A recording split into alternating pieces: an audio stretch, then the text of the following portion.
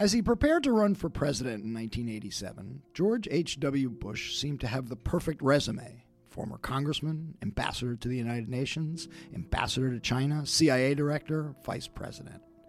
But when Newsweek profiled him for a cover story that fall, it noted he was plagued with what the magazine called a potentially crippling handicap, a perception that he isn't strong enough or tough enough for the challenges of the Oval Office, that he is, in a single mean word, a wimp. It was a brutal assessment, made even crueler by the headline on the cover. George Bush, it read, fighting the wimp factor. It was a line that stuck in the public consciousness and was seared into the memory of Bush himself and his family, most of whom came to resent the magazine for years into the future.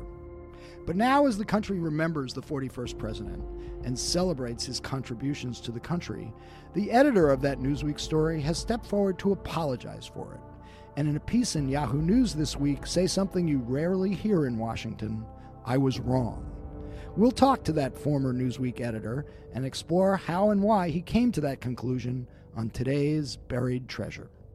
There is absolutely no collusion. I didn't make a phone call to Russia. I have nothing to do with Russia. Everybody knows it. People have got to know whether or not their president's a crook. Well, I'm not a crook. I told the American people I did not trade arms for hostages. My heart and my best intentions still tell me that's true, but the facts and the evidence tell me it is not. I did not have sexual relations with that woman. The British government has learned that Saddam Hussein recently sought significant quantities of uranium from Africa. How many times do I have to answer this question? Can you just say Russia yes or no is on a it? ruse.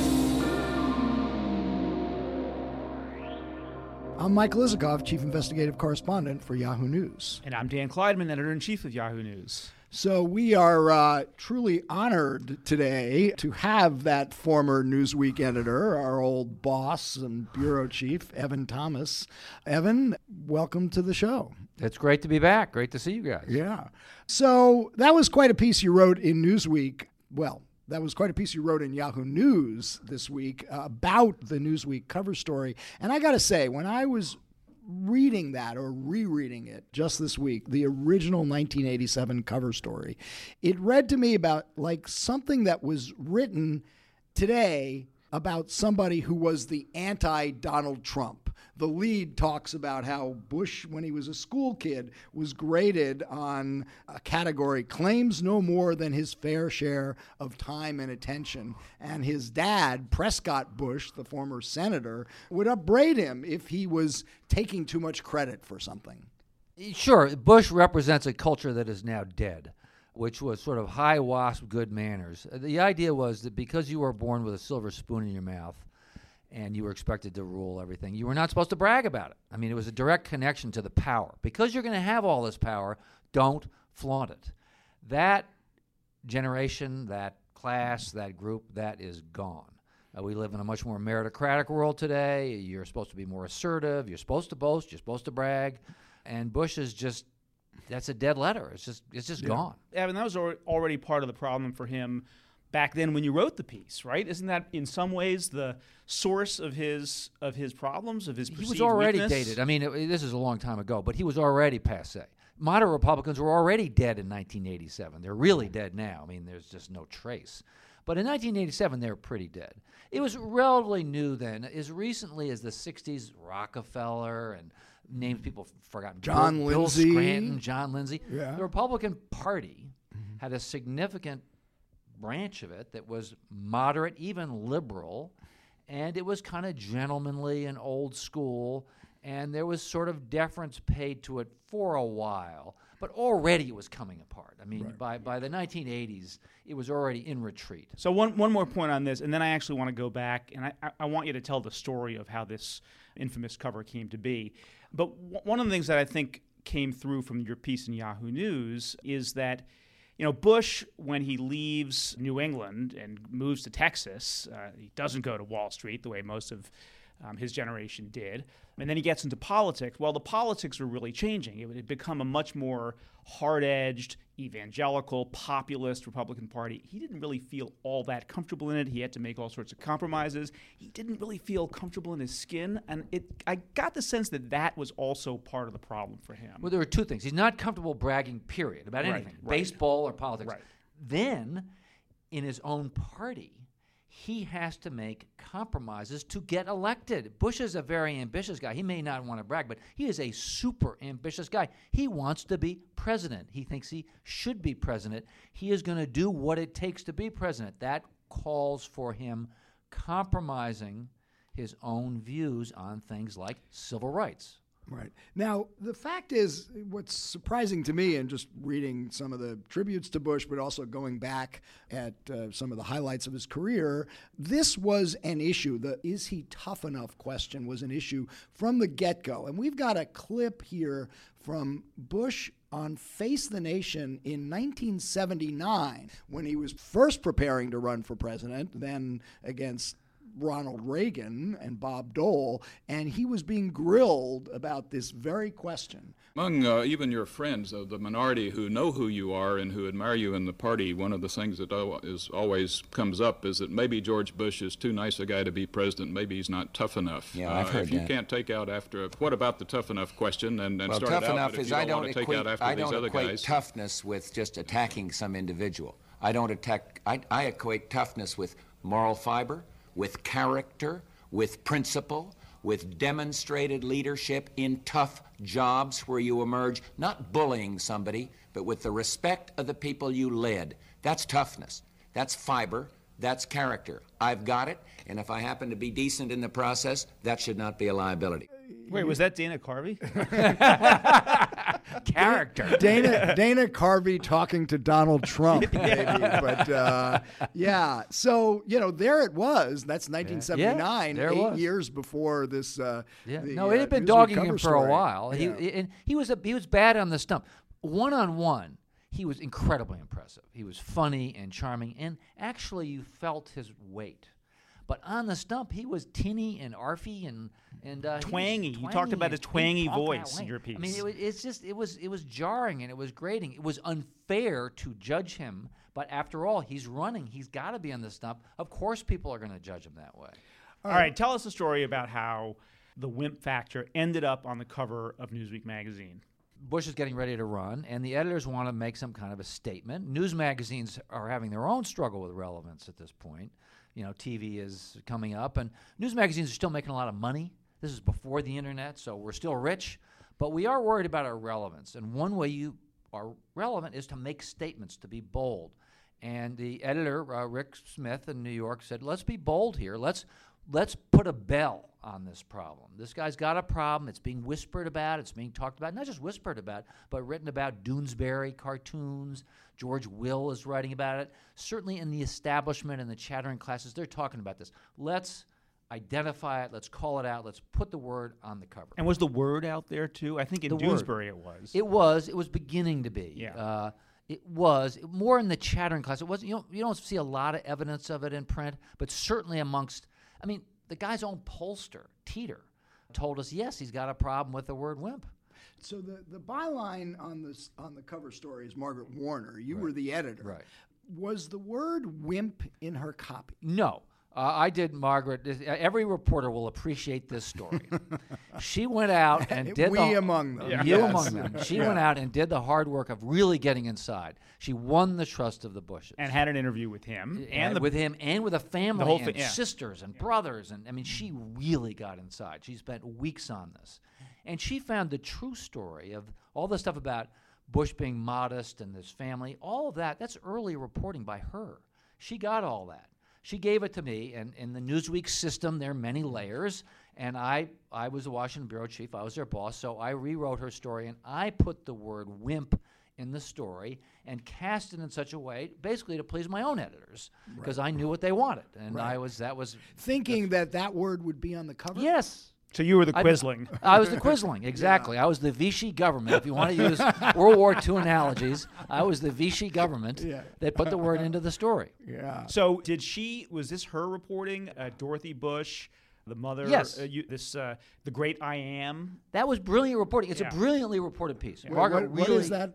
Tell Sorry. us that Well, I'll part. read this. Yeah. If a Bush child burst into the house to say he's hit a home run that day, Dorothy Bush would sweetly reply, "How did the team do, dear?" And then it says, basically, boasting was frowned upon as self-absorption and poor taste, and drew from Dorothy Bush the admonishment, "I don't want to hear any more about the great I am." That was original reporting. That's all Margaret. She got the basis for all this by getting close to doing what reporters do. She got close to the family. They trusted her, and they told her very revealing anecdotes about George Bush's upbringing that had not appeared elsewhere. Okay, You know what's so fascinating? Hold on one sec, because some of those kind of characterological observations, you then see later in life in these important decisions that he made and ways that he handled geopolitics, for example. One word that comes up in your piece is restraint. Restraint was a real important value in that class, and we now talk about his restraint all the time in how he dealt with ending the Cold War, for example. I think you Or not going to Baghdad. You put your finger on something big. I was asked to give a toast about Bush on Saturday night, and that was the word I used: restraint. It's all about restraint, which is so foreign today. Everybody wants to be out there showing off, waving their arms, look at me, look at me. It's a product of many cultural forces, the me generation of the 1970s. We are more meritocratic. We don't just accede to authority. We don't accept our, quote, betters. All that's gone.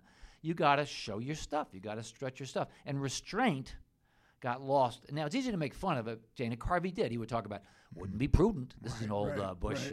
Wouldn't be prudent. Wouldn't be, well. Well, Dick Cheney actually told a great story on Meet the Press that after the collapse of the Berlin Wall and all of that, he wanted to put military attaches in the embassies, in our embassies in those former Soviet republics. And Brent Scowcroft, who reflected, I think, these exact values, and maybe had been talking about Bush, says, no, we're not going to dance on the grave. We're not going to spike the football. That was classic Bushian restraint. Don't taunt, don't rub it in. And he made that very, very clear. He even said, when people said, why aren't you more happy that the Berlin Wall is coming down and you've won? And he said, well, I'm really not an emotional guy. That's not true.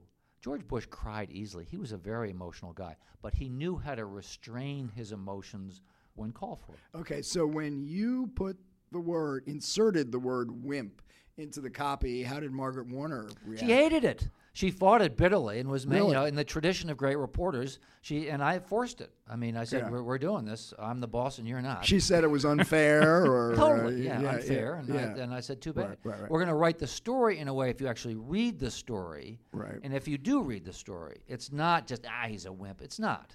It's he's called this word, and it's a problem for him, but if you understand how he actually works, you can understand how this came to pass. And no one remembers that it was actually called fighting the wimp factor, right?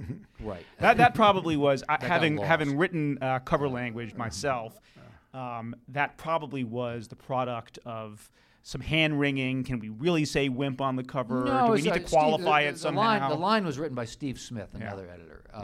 And he wanted to, he intentionally chose a photo of Bush that made him look manly.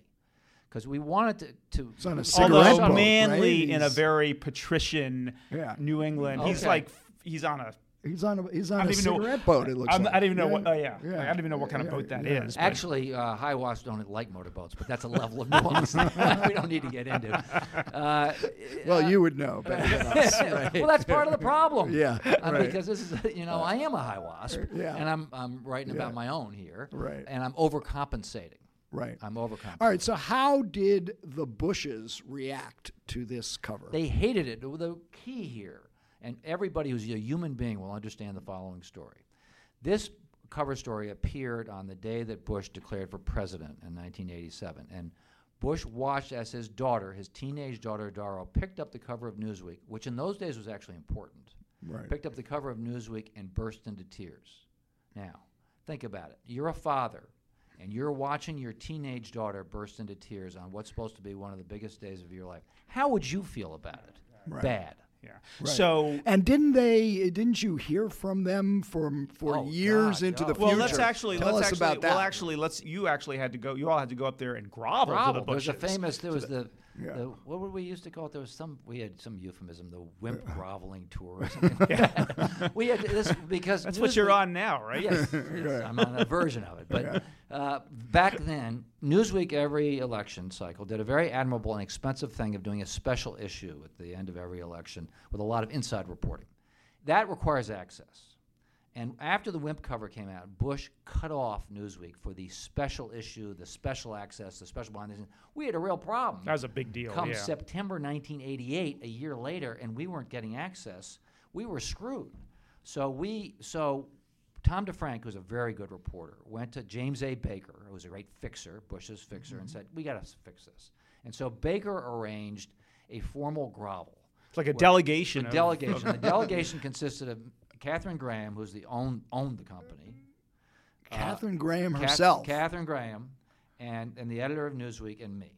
And I was the fall guy here. Yeah. I went in, and Bush asked me, how many times did that ugly word appear in the story? And, of course, I was unprepared, and I hadn't counted. Yeah. And Baker, who was prepared for everything, said 4 times. and I groveled and, wrung my hands. But I realized when I was there, this was all a kabuki dance. It was a formal apology by me so that Mrs. Graham could flirt with George. They did this. I watched. I'm sitting there, and things were, and the fences were mended. We got access. It all turned out. The way you told me the story, as I recall, was that you knew that everything was going to be okay on the way out because you saw Kay Graham and George Bush flirting with each other. I was a little slow to this party to understand exactly what my role was and all that, but it was clear to me as we were leaving, watching George flirt with Kay, and they were social equals and social buddies, that the door was going to swing open. But we were going to get our didn't access. W still hold it against Newsweek? Yes, because he was in the hit squad protecting Dad, right. And his role, remember, what's he was his Sonny. role? He was Sonny. Sonny from The Godfather. He was Sonny. Right. Sure. Yeah. Of course. And so you heard about it forever during W's presidency. Forever. Yeah. It never stopped. So and not just W, but HW was mad about it. Yeah. He stayed. The whole Bush clan made it. I don't begrudge them this for the story I just told about watching his daughter cry. So after the setup, the lead in your piece for Yahoo News, you've got one sentence that just says how wrong we were. Yeah. So talk about that a little bit. Talk about... It's journalism getting it sort of partly right. Yes, he had a problem. But to leave the impression that he was in some ways possibly a wimp is just not right. And he showed true courage as president. He did in big ways. But specifically, he said no new taxes, and then when he had to, he broke his own pledge, raised taxes. That cost him, this is one of the most ambitious guys who ever lived, that cost him the 1992 election. He put country over his own political fortunes. He did the right thing. And then when the Cold War was ending, and everybody was after him to gloat over beating the Russians, he said, we're not going to do that. I'm not sure I can think of an example of presidential political courage at that level since then. I mean, that tax deal that they produced, which has all been forgotten, set the stage for the 1990s economic recovery, because they did get the deficit under control. The beneficiary was Clinton. The guy who beat him in 92 was the beneficiary. There was 8 years. Our greatest period of prosperity as a country came partly because we did the fiscal right thing in that budget deal in 1991. Clinton admits that. He says if he hadn't had those budget rules, he wouldn't have been able to. It was that called laid the PAYGO. groundwork. It's all technical, nerdy. Everybody's forgotten, but it was actually important. And yet there was the nastiness of the '88 campaign. Yes, true. Roger Ailes, You're right Lee to bring that up. Atwater, You're Willie right. Horton. You're right. Something that You're Bush right. used. Did he acquiesce in it? Yeah, How much it's a did little he know blurry. I mean, this is like about- the CIA, Yeah. rid me of these troubles. I mean, they never actually give the assassination order. They kind of let their lieutenants do it. The lieutenants in this case were Roger Ailes and Lee Atwater, two of the best gut fighters in the history of American politics. Right. And Bush surely knew what he was buying when he hired those guys. They were going to fight hard, and they were going to fight dirty. So do you think that part of the explanation for that was being tagged with the wimp factor, and he was determined to show he was not a wimp and would use Ailes and Atwater? You've asked the existential question, Yeah. and I'm not his biographer or his priest, so I can't tell you. I just don't know. Yeah. But at some level, he may have realized that he needed. Maybe. I mean, Yeah, but yeah. it is the right question. It's an existential question. It's the kind of thing you can't really know. So what did you learn from this episode? Oh, I've had a long career in journalism. I made bigger mistakes, but it was a mistake. We'll have you back to talk about some of those, right? But the idea that, the piece you wrote, this week, how wrong you were.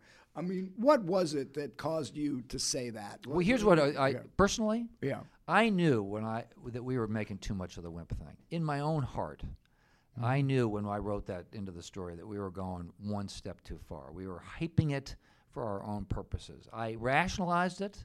If you'd asked me at the time, I would have denied it. But I've lay awake a little bit thinking about this, as I've had about the aforementioned many other mistakes I've made in journalism. And I know in my own heart, if I'd been older and more mature and more powerful, I would have resisted. So as we remember George H.W. Bush this week, the memorial service on Wednesday, the funeral, I guess, on Friday, what do you think people should take away most from his life? Well, you put your finger on a restraint. I mean, there is a value in restraint. It's not the only value in politics, but it is an important value in our culture, not just our president, but our culture has lost sight of that value. We need to get it back. Can you get that back? Can you get those kinds of values back? I mean, I think there can be a course correction post-Trump. Yeah. But can you go back to that kind of... Only with great leadership. Yeah. Well, basically, we're not going to get it back. Culturally, we're not going to get it back. We're going to screw up. We're going to drive off the cliff. We're going to have a huge budget crisis. Things are going to go wrong. And out of the smoldering wreckage of whatever mistake we made, some other culture But presidents don't have to be a pure reflection of the culture, right? They can be more... So Obama was not a reflection of some of those kinds of... No, but I think we put a lot of... I like blaming Trump for everything that goes wrong. Yeah. But actually, he's, in some part... a reflection of our culture. Not a good thing for our culture, I would say. But in any case, Evan, thanks for joining us, and we'll have to have you back. Okay. We'll have him back when his forthcoming biography of Sandra Day O'Connor comes back. What's it called? March 19th. First, because she was the first. Okay. And it's coming out on March 19th. Okay. First, she is a Westerner, but she has some of those same... She does. She and Bush were actually buddies. And she had some of the same restraint and self-discipline. Her key to being a successful woman was self-discipline. Men could cry and whine and get drunk and be fools. She had amazing self-discipline, and that was the key to her success, that and her great intelligence. Thanks for joining us on this episode of Buried Treasure. Don't forget to subscribe to Skullduggery on Apple Podcasts or wherever you listen to your podcast. And tell us what you think. Leave a review. Be sure to follow us on social media at Skullduggery Pod. We'll talk to you on Friday.